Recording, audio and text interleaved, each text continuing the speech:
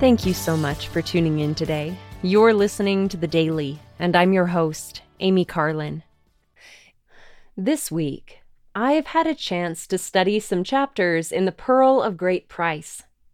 As I read the first chapter of the Book of Moses, I was struck by the fact that Satan wanted Moses to forget and deny his spiritual experience.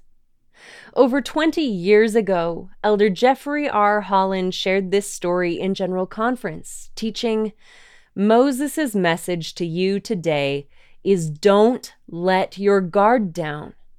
Don't assume that a great revelation, some marvelous illuminating moment, the opening of an inspired path, is the end of it. Remember, it isn't over until it's over." With any major decision, there are cautions and considerations to make, but once there has been illumination, beware the temptation to retreat from a good thing. If it was right when you prayed about it and trusted it and lived for it, it is right now. Don't give up when the pressure mounts. Certainly don't give in to that being who is bent on the destruction of your happiness. Face your doubts. Master your fears. Cast not away therefore your confidence. Stay the course and see the beauty of life unfold for you. This quote by Elder Holland reminded me of a saying, "Don't throw the baby out with the bathwater." This idiomatic expression reminds us not to reject that which is of value in our lives as we eliminate that which is not of value. Satan wants us to forget our spiritual experiences, as he wanted Moses to do. But one key message found in the Book of Mormon is the exhortation to remember.